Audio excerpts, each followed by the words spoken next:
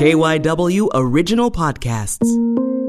I'm very happy to be joined on the line by Ray Didinger to break down last night's 23-9 Eagles victory over the Cowboys. The Eagles won, but it was not good football at all. Ray used to work at NFL Films, where they stored generations of NFL classics and classic good football. So, Ray, my first question is, where does a game like last night go in the storage area of NFL Films?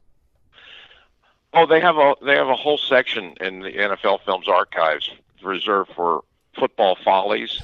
You know, that for years that was one of the most popular series that they would do. It was the highlight film every year. The football follies film was one of the most popular ones that they did. So they have that on store, and I guarantee you if they take last night's game film, that's the shelf you're going to put it on, because that's what it was. I mean, it was wall to wall, 60 minutes of football follies. Well, you called it on NBC Sports Philadelphia's post-game show last night, and you've had some very memorable rants on Eagles post-game live over the years that you've done it. And I think last night goes in the same category as reality check. You called it. I want to make sure that I get this correct. You called it flat out pitiful. What led to you using those words? I also called it a stink bomb, if I recall right. You did, yes. Yeah, It was everything, really. I mean, it was the performance top to bottom. It was. I said it with the awareness of who you were playing. Largely, it was in the context of who you were playing, because the Dallas Cowboys are just pitiful. I mean, they're just a pitiful team. They're the worst defense in football, and they had an offense that was being run by a 7th-round draft pick rookie. I mean, they were just a terrible football team. They were terrible coming in, and they were terrible going out. And you played down to their level for 4 quarters. So, yeah, that's what it was. I mean, as bad as the Cowboys were, and as crippled as they were on offense, they averaged 3.4 yards per snap, which is just awful. And the Eagles weren't much better. They averaged 3.8 yards per snap. They had 11 possessions, and they really only succeeded on 2 of them. I mean, they had 2 failed 4th downs. They turned the ball over 4 times against the 32nd ranked defense in the league. So, yeah, I mean, it wasn't what I expected. I really didn't. I thought it would be. I didn't expect it to be an artistic triumph because of the nature of the 2 teams. They're just not that. But I thought that the Eagles would come in and really dominate this game pretty much from the beginning and win comfortably. I didn't expect them to be playing, huffing and puffing into a 1-score game with 5 minutes to go. Now, okay, they come out of it with a win. They're 3-4-1, and they're in first place in this awful division going into their bye week. But it wasn't the kind of night that made you feel better about the season as a whole or give you a whole lot of optimism moving forward into the second half of the year. It was just, to me, it was a night that just raised more questions. So I think the answer to this next one is pretty obvious. What happens last night, Ray, if the Eagles play like they did against a team that is even slightly and remotely better than the Dallas Cowboys? They can't win. I mean, I don't want to make it all about one guy, but if Carson Wentz plays the way he played last night against some of the teams that they have coming up, against the Saints and against the Packers and even against the Browns, and some of the teams that are waiting for them down the road, the Seattle Seahawks, they can't win those games. If the quarterback's turning the ball over 4 times, they can't beat those teams. You're able to beat the weaklings in your own division by playing that sloppy, but you can't beat the other teams in your schedule. And that's kind of the truth of the matter. That's the part that's really the most disturbing about this. And I really thought that that Wentz was kind of tracking in the right direction. If you looked at his quarterback efficiency rating, it had gone up each of the previous 3 weeks. I mean, it was 75.7 against Pittsburgh. It went up to 84.7 against Baltimore, even though you lost those games. Wentz was starting to play better. Then he had the really good finish against the Giants, where he brings you back, and his quarterback rating is 91.1. So everything is the arrow is certainly pointing up. And going into a game against a really bad defensive team like the Cowboys, I thought, okay, Wentz is going to take that Giants game, that fourth quarter of the Giants game, and use that as kind of a springboard and, and sort of move himself and the whole team forward. And we didn't get that at all last night. I mean, they got a win, but you came away with maybe even more questions about the quarterback than you had going in. Well, that's the thing. The Eagles drafted Carson Wentz, compensated Carson Wentz as if he's a franchise quarterback. They have committed to Wentz as if he's that guy. But, Ray, how alarming, surprising, concerning, all of the above is the way he's performed this season and specifically last night? Alarming is a good word. It is, because this team can't move forward, and this team can't really think in terms of being a true contender, like contending for a championship, if he continues to play the way he's playing. You just can't. I mean, you can't. You're right now. I mean, he's thrown 12 interceptions through half the season, which means he's on pace to throw 24. And you add in the fumbles. I mean, right now they've turned the ball over 17 times already this year, and a lot of it just traces back to him. And you can't really think about kind of regrouping this team and rebuilding this team and getting them geared up for a second half push unless he's part of it. And right now he's just got so many things that are wrong. And even though he keeps denying it, even though he keeps saying after the game, well, I know I got to get better. And people ask questions about his confidence, and he keeps saying, no, I'm fine. He can't possibly be. He can't possibly be. When you look at what his career has been to this point, the 4 seasons leading up to it, it's been up and down, but it's never been this. I mean, he's never been as mistake prone in rookie-like ways, even as a rookie, than he is right now. And he has to work through that, and he has to get better if this team has a chance to be anything. If they get to look, they'll probably win the division because the division is what it is.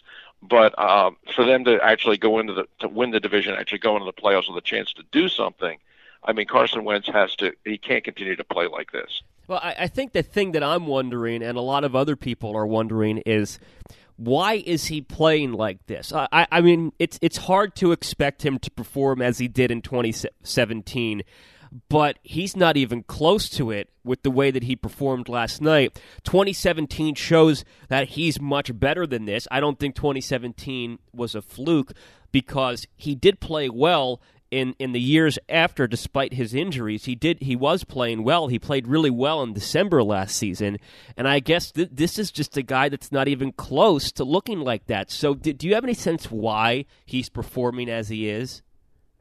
Well, 2 phases to that, Dave. Number one, he hasn't played back to the level of 2017, that's for sure. I mean, I think everybody agrees before his injury, he was the MVP of the league at that time, and he was playing that well. He hasn't played that well since, but he has played well in stretches. And last year, I mean, he played all 16 games in the regular season. He rallied the team late in the season, got them to the playoffs, and really seemed to be moving forward with stuff. And he wasn't perfect, and he wasn't as good as he was in 2017. But he was playing well. I mean, he was playing well, and he was helping you win games because of his play. He was not particularly accurate. He was missing open receivers and things like that. But he wasn't making killer mistakes. That was the thing. He wasn't making the kinds of mistakes that he's making now. He wasn't throwing interceptions at this rate.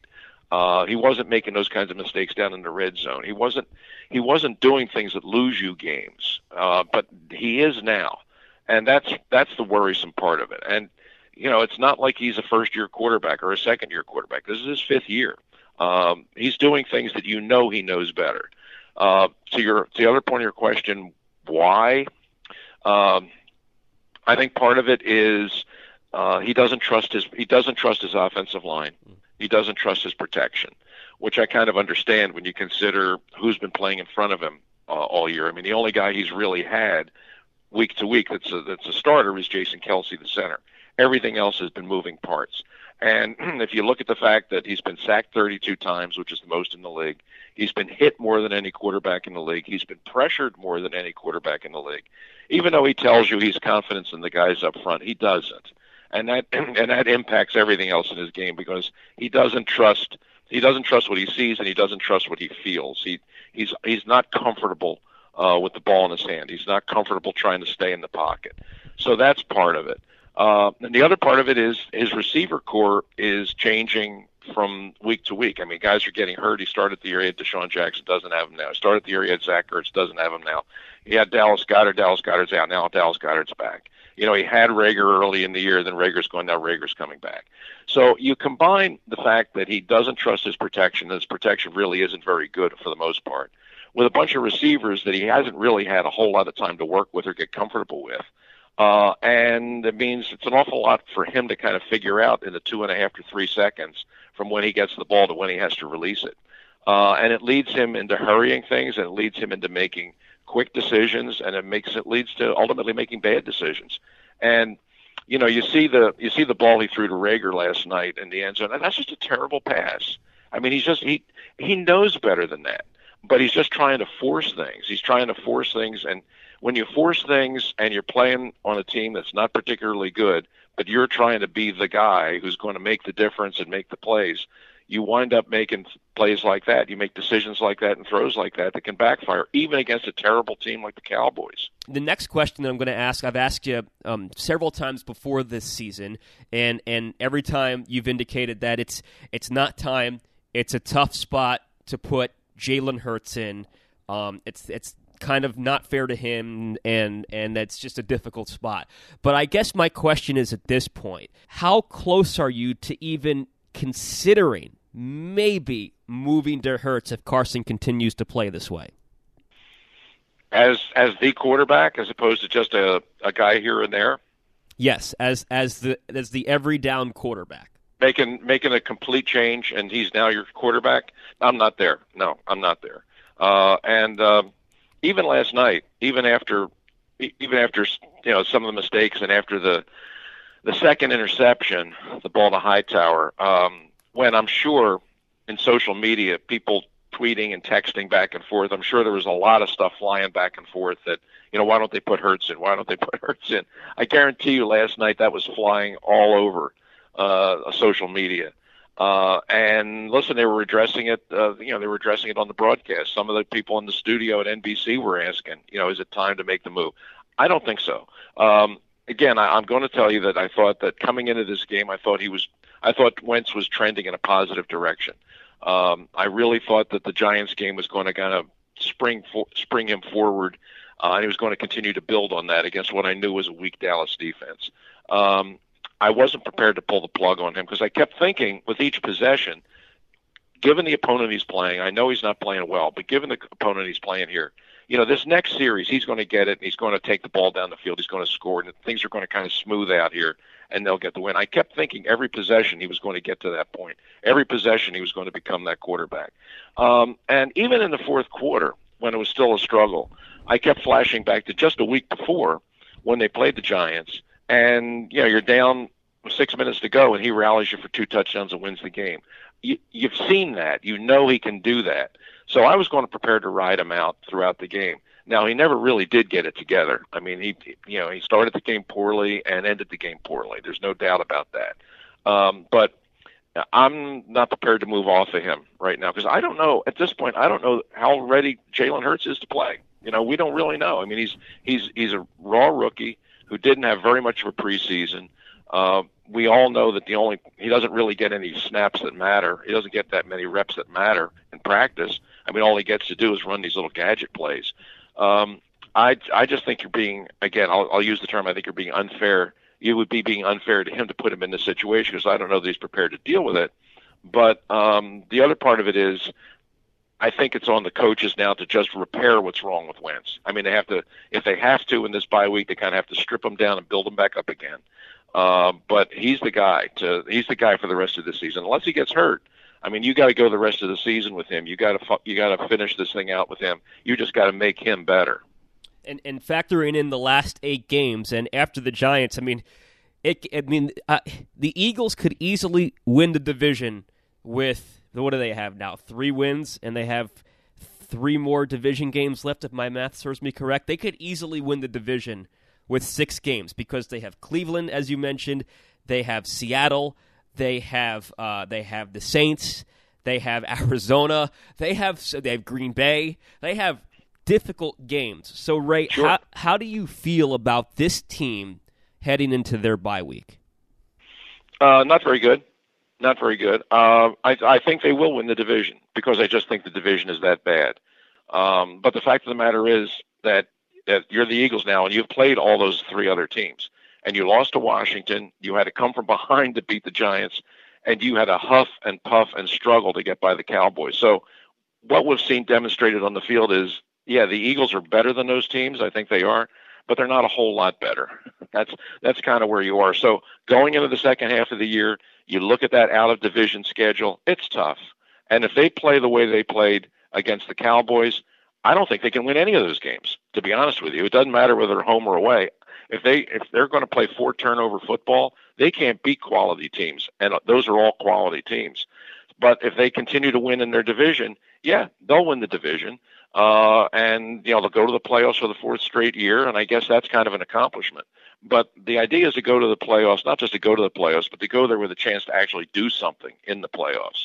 And the way they're playing right now, that's very unlikely. I agree with you on that. Ray, thank you so much for the time as always. The Eagles are at their bye week, so the next time we will talk is not this Friday, but the following Friday when they get ready to play the Giants up there at MetLife Stadium.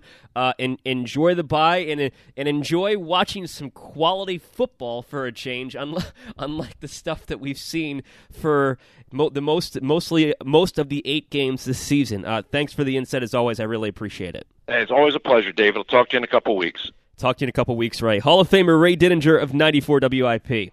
Old Man Winter here. If I had it my way, it would stay winter all year long. Short days, wind chill, black ice, and a good polar vortex. Oh, heaven! Wait, is it getting warm in here? Your cold snap is over, Old Man Winter. Spring has arrived. Spring. Spring is here, which means it's the perfect time to get away in the Hyundai you've always wanted. Visit the Hyundai Getaway Sales Event, where you can get great deals on all of our award-winning Hyundai models, like the tech-filled Tucson and Kona, as well as the spacious Palisade. Enjoy wherever you go with the peace of mind that comes with America's best warranty and 3 years or 36,000 miles of complimentary maintenance. But hurry in, these deals won't last. Add more joy to your journey at the Hyundai Getaway Sales Event. Now get 0% APR or up to $1,500 bonus cash on the Hyundai Tucson. Now during the Hyundai Getaway Sales Event. Offers end soon. Call 562-314-4603 for details.